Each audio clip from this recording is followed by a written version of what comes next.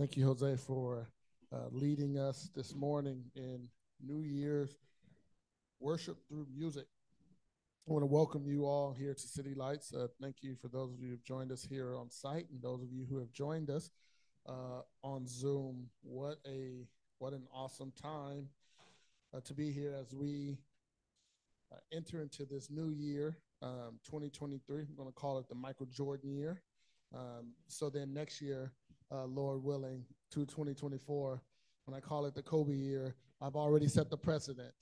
So this is our Michael Jordan year, 2023. Or LeBron James. We'll go with LeBron too. But so excited for our church and for you all to be here today. Let's pray. Father, thank you so much that you have promised that yes, all will be well. And God, even if 2022, everything didn't go as well as planned, God, we are so grateful to be here today, and we say thank you. Thank you for your grace. Thank you for your provision. Thank you for new mercies that we've been able to receive this morning.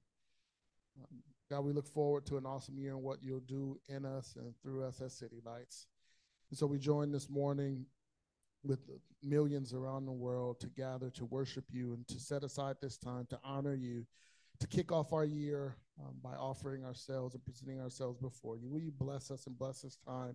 Open your word to us and open us to your word. In Jesus' name, amen. What a fitting way to start the new year by gathering together with the people of God to reflect and look back, but also to pause and look forward and look to God as we march into 2023. And I'll be completely honest with you. I don't know all that 2023 is going to bring. I won't sit up here and make promises irresponsibly. I don't know what 2023 is going to bring. But what I know for sure is that God will continue to be sovereign. He will continue to be active in the lives of his people. But not only will God be active in his people, I can be sure that the devil and spiritual forces will also be active in the world. And our responsibility, and we would do well to learn and to discern how to respond to God's activity when he shows up and shows out, as Angela used to say. But we also need to be prepared when 2023 throws us curveballs, when things don't go as planned, when we encounter spiritual forces and spiritual opposition. And so it's fitting this morning that we should hone in on the latter as we continue in our series looking at the life of Jesus and how his life brings about great joy, not just 2,000 years ago in the hills of Bethlehem for shepherds, but 2,000 years later, how his life still brings about great joy for each one of us, and how he himself is the source of joy all the way from the time he was born and placed in the manger to the cross, to his ascension to the throne of heaven. And what we'll find as we go along through this series that'll take us through Easter resurrection, that throughout his life, Jesus experienced new beginnings. Just like we're experiencing a new beginning today as the calendar is now January 1st, 2023 of a new year. Jesus also experienced new beginnings and transitions into different phases of his life in this ministry. And this morning, we're going to look at one of the major transitions, and that is the period after his baptism and right before him launching out into public ministry. So if you have your Bibles, I invite you to turn to the gospel according to Luke chapter 4. And I believe it's also printed for you in your bulletin. So again, this is the period after Jesus has been baptized by John the Baptist in the Jordan River, and this is right before Jesus launches into the world doing public ministry at 30 years old. Luke chapter 4, starting at verse 1. Now Jesus, full of the Holy Spirit, returned from the Jordan after he was baptized and was led by the Spirit in the desert, where for 40 days he was tempted by the devil. He ate nothing during those days, and at the end of them, he was hungry. The devil said to him, if you, or since you are the Son of God, tell this stone to become bread, because you're hungry. Jesus answered, it is written, man does not live on bread alone. Then the devil led him up to a high place and showed him in an instant all the kingdoms of the world.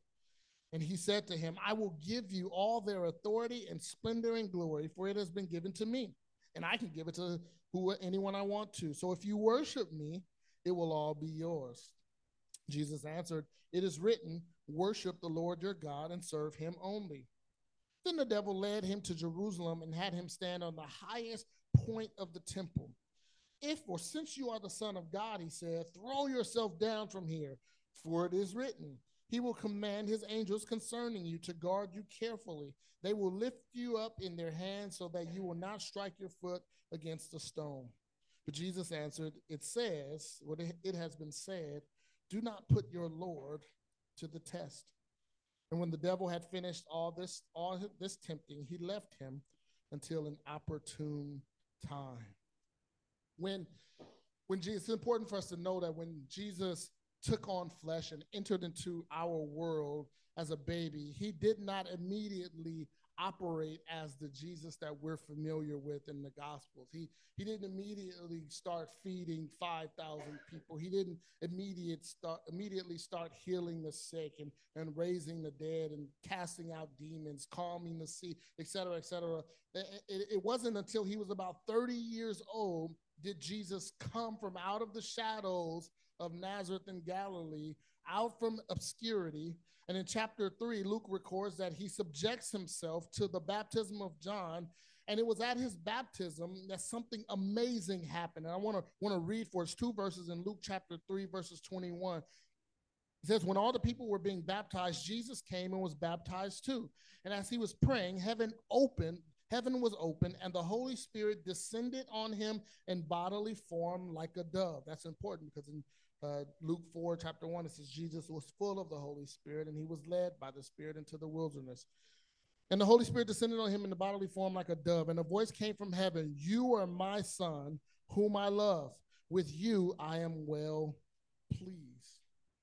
Many people were baptized by John the Baptist, but only one person had the audio-visual presence of the triune God at their baptism. And it is after this public declaration of Jesus' status as the beloved Son of God that we read that he was then led by the Spirit.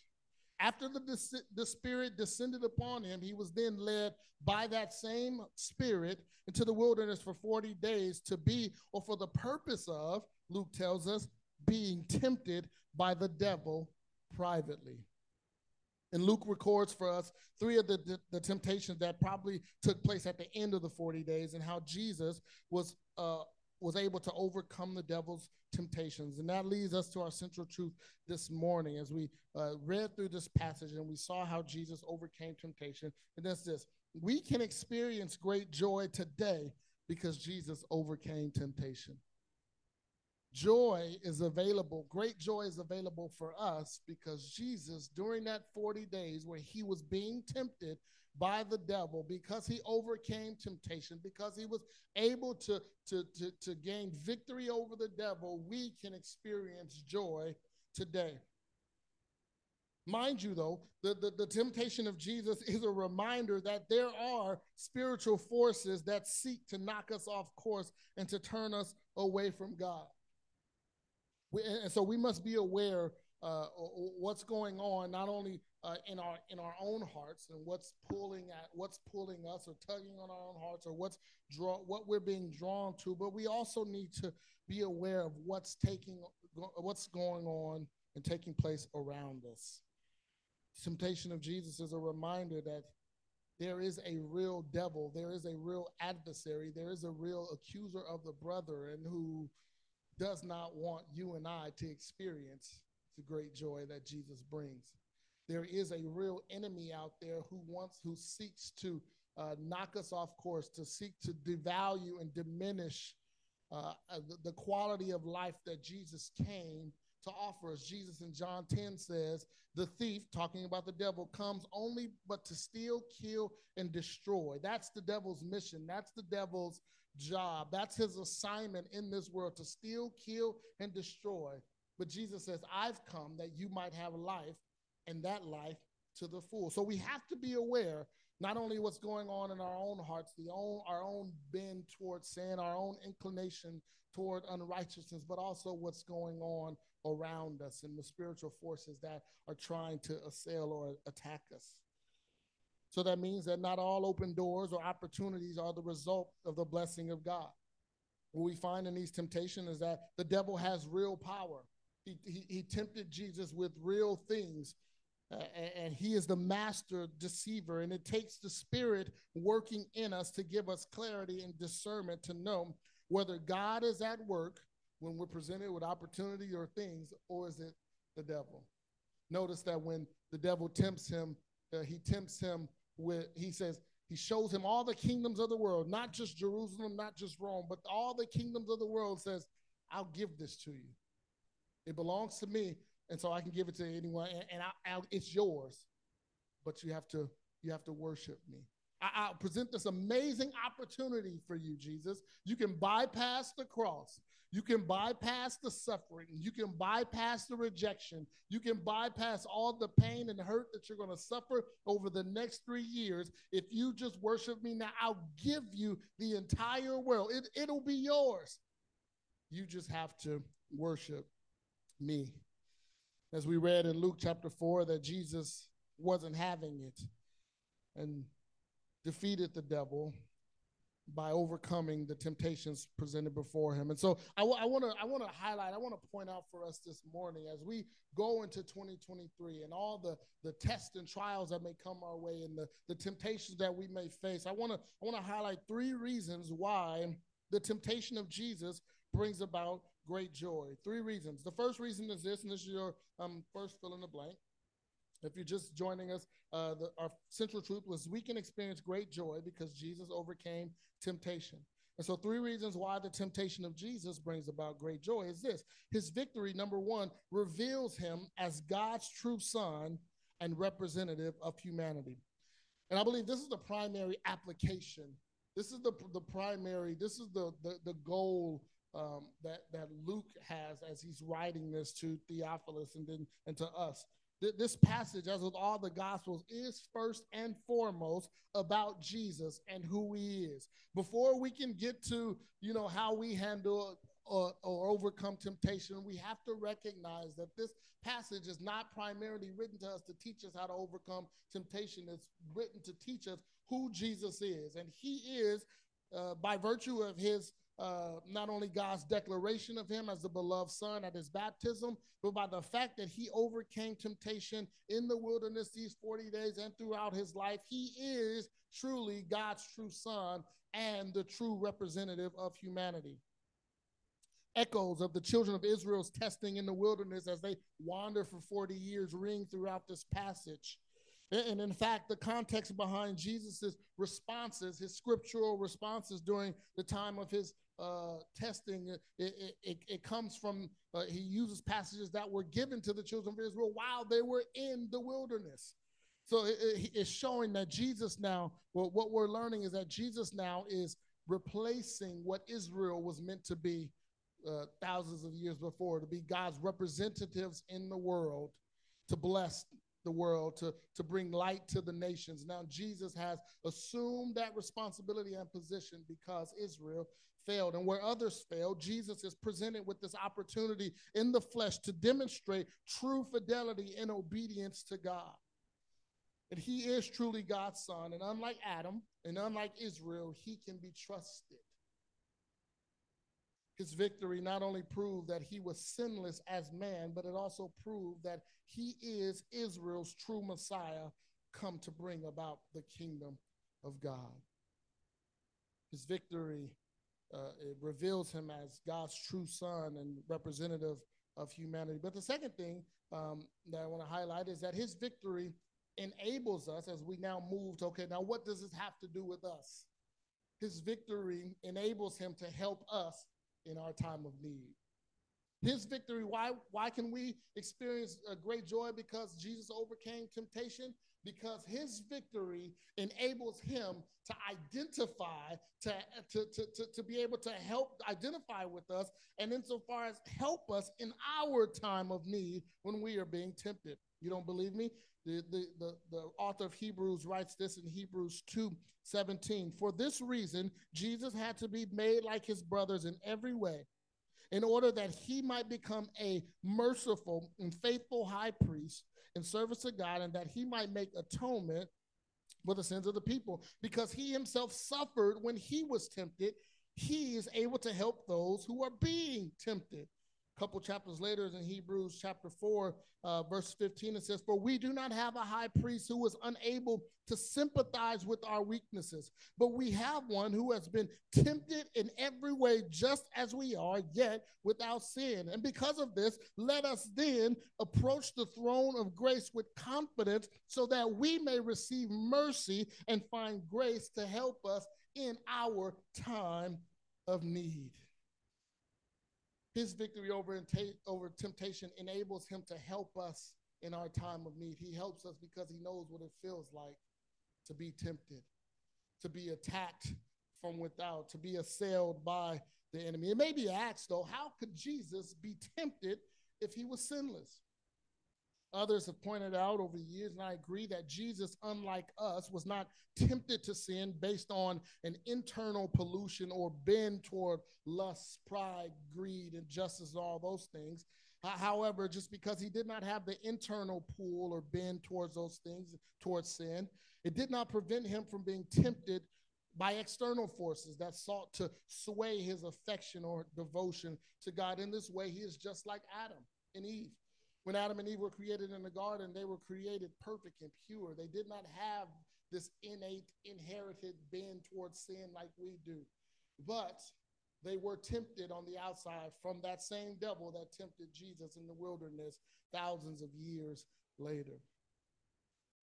So Jesus, though he was sinless, he still was able to be tempted. And because he was able to be tempted and know what it felt like to be tempted and attacked by the devil, he is able to help us in our time of need, because he identifies with us. And it could be argued that the force of temptation was stronger for Jesus because he was able to endure without giving in.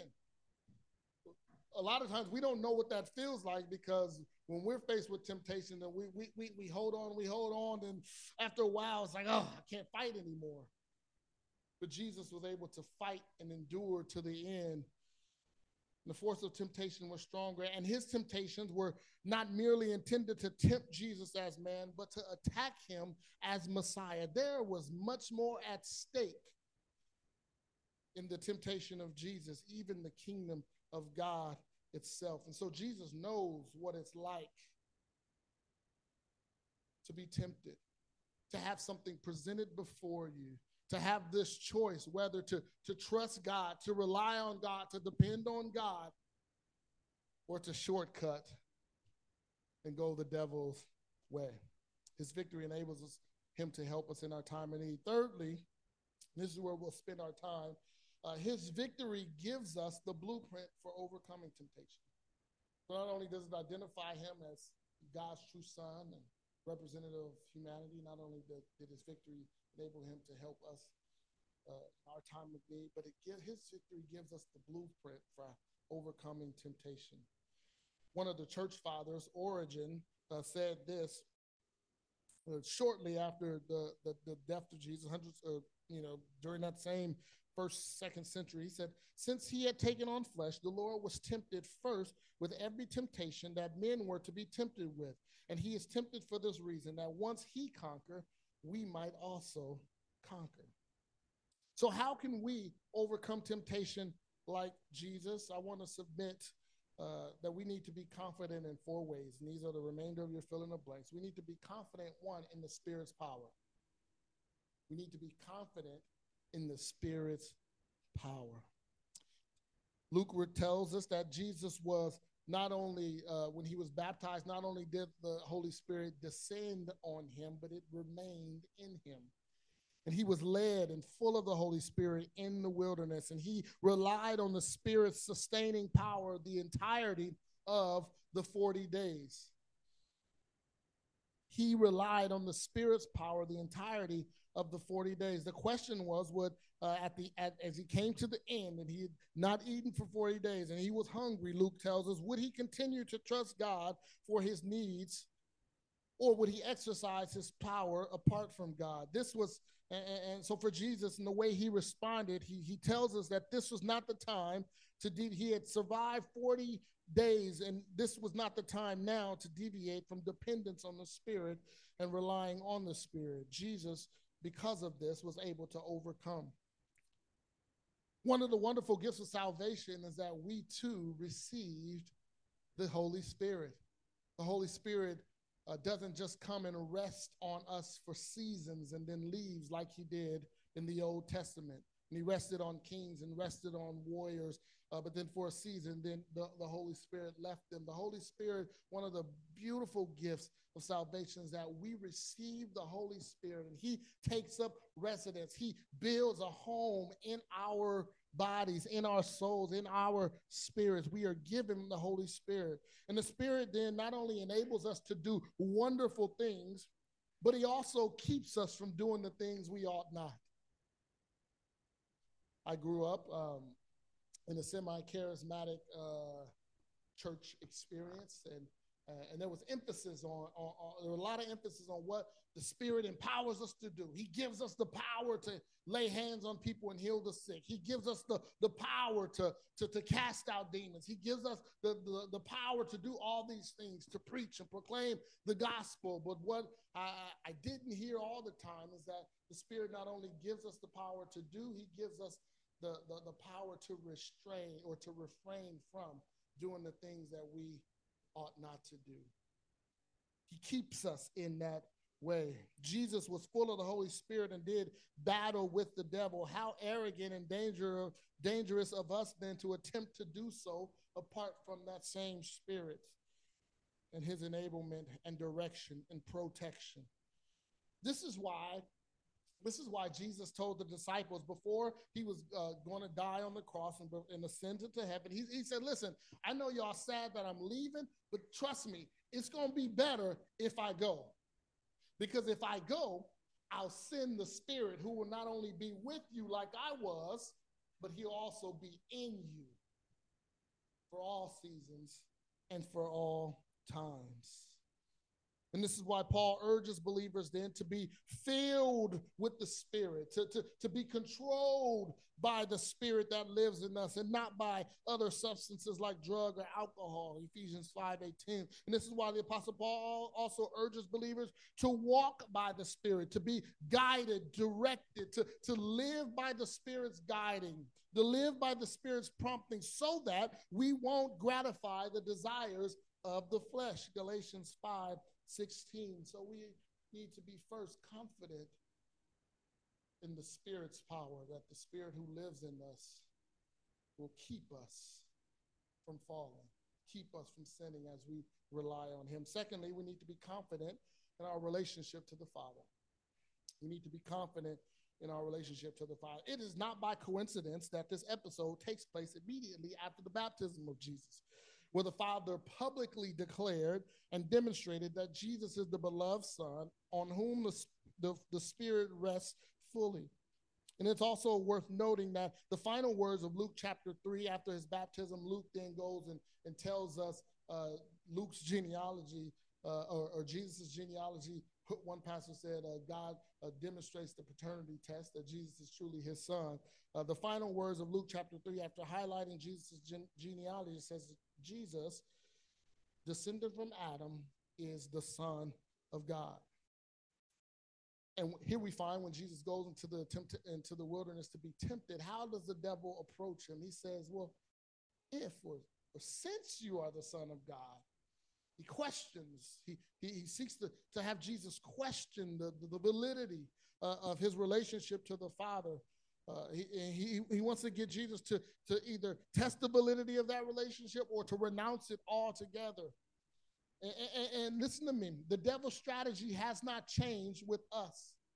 Satan tries to make us believe that God doesn't really care about us, that God has forsaken us.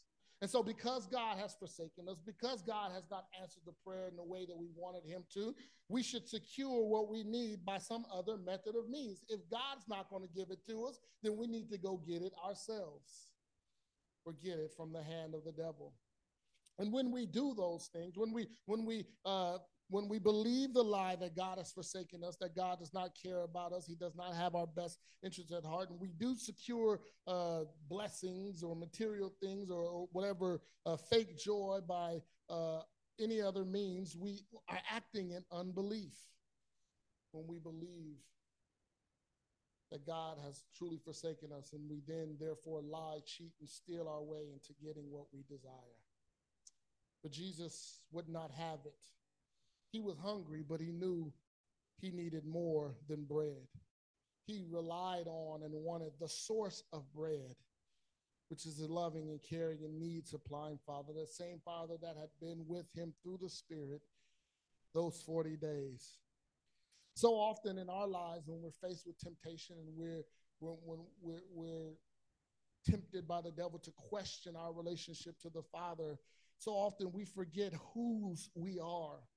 And so we constantly need to remind ourselves that we are God's children through faith in Jesus Christ, and he is our Father. And that's not a title that we're seeking, but a title that we already possess, a title that God has already bestowed on us. Listen to what the Apostle John writes in 1 John 3:1. He says, "See what great love the Father has lavished on us, that we should be called the children of God. And this is what we are, not in the future, not when Jesus comes back, but this is what we are right now." The moment when we put our faith and trust in Jesus, we receive the Holy Spirit, and we also receive the adoption to be called sons and daughters of God. So the question is for us, just as it was for Jesus, is are we going to believe? Are we going to have confidence in what God and who God says we are in relation to him, that we are sons and daughters, that we belong to him, that he is our good Father? Are we going to believe what God says, or aren't we? Or are we not? Or are we going to allow the tricks of the enemy to cause us to doubt or disbelieve what God says about us? City Lights, we have a Father that loves us and cares for us, who is greater than bread, who is greater than money, who is greater than pleasure, the Father who never fails. A Father who already knows what we need before we even ask. He can be trusted. So we need to trust that he can be trusted. He has confidence in the Spirit's power, confidence, relationship with the Father. Third one, confidence in the Word of God. When Jesus responded to the devil, he didn't get into a debate. He didn't argue. He didn't go back and forth with him. Jesus used the Word of God as his weapon of choice and as his sword, and his reliance on it as his shield. John Calvin says this: "For this is the true way of fighting. If we wish to make ourselves sure of the victory, we have to be confident and use the Word of God as our greatest weapon." The Apostle Paul, some years later, would tell believers to do the same thing by putting on the whole armor of God so that we may be able to endure and take our stand against the devil's schemes. And as he lists what the armor is, he says, "And take up the sword of the Spirit, which is the Word of God." The only part of the armor that is used for offense, Paul says, take up the sword of the Spirit, which is the Word of God. And so as Satan is fighting us or attacking us with lies and deceit, we attack him back just like Jesus with the Word of God. But we can't use what we don't have. We can't use what we're not confident in. It reminds me of the story of David when he went to go fight Goliath, and he was like, "I'll do it." Nobody else wants to do it. And they say, "Okay, go get Saul's armor and put it on him." And David puts on Saul's armor, and it's way too big for him. His sword's too heavy for him. He's like, I can't rely on this. I have no confidence. Let me do it the way that God leads me to do. And that's the same for us. If we, a lot of us, we've heard the word of God, we've been around the word of God, but not really confident on it. So when we're at the point of attack or when we're being attacked, it's like we're grabbing Saul's arms, like, what do I say? Jesus, instead of being confident, trusting that this word, if it was good enough for Jesus, it's good enough for us. With each response, Jesus turns to the Old Testament. That was his Bible. That was the word of God for him at the time as the standard by which he lives. It was the absolute authority in his life and the guiding principle of his life as a man. And Jesus' life was marked from the very beginning by obeying the command and law of God. It was his very breath. And in another passage in the Gospel of John, he said it was his meat to do and live the will of God by the word of God. In other words, more important than his physical needs was obeying God, because obeying God's word would supply his needs. Confidence in the word. And then lastly, confidence in the plan of God. Confidence in the Spirit's power, relationship to the Father, the word of God, and then confidence in the plan of God. It's interesting that all that the devil enticed or tempted Jesus with were things that were already promised or pledged to Jesus anyway. But the time for their fulfillment had not yet come. So for Jesus, he would only have them God's way. He knew and recognized and was confident that the Father had already promised or pledged these things to him. And he would only have them God's way and by God's timing, even though it meant death on the cross. And so all that the devil offered Jesus required Jesus then to take a shortcut, not aided by the Father and Spirit, but by the devil himself. And we are tempted to do the same, City Lights. But Jesus has showed us and he has told us that what the path to lasting joy is. And it is taking up our own crosses and following him. That's God's plan for our lives, that we take up our crosses and follow Jesus wherever he leads us by his Spirit. And when we do so, there are precious promises that we can cling to. There are things that the Father has spoken over us. There are things that God has promised us that we can cling to when we face temptation. He says that if we seek first his kingdom, all of our needs would be supplied. If we delight in him, he'd give us the desires of our heart. If we abide in him and his word in us, he'd make our joy complete. In other words, instead of seeking things and stuff, seek Jesus. Seek Christ. Seek to live out his plan for your lives. Pursue joy in Christ. Pursue righteousness and justice. Pursue loving God and loving neighbor. Why? Because God cares deeply about those things and has instructed us to care deeply about those things and to seek those things.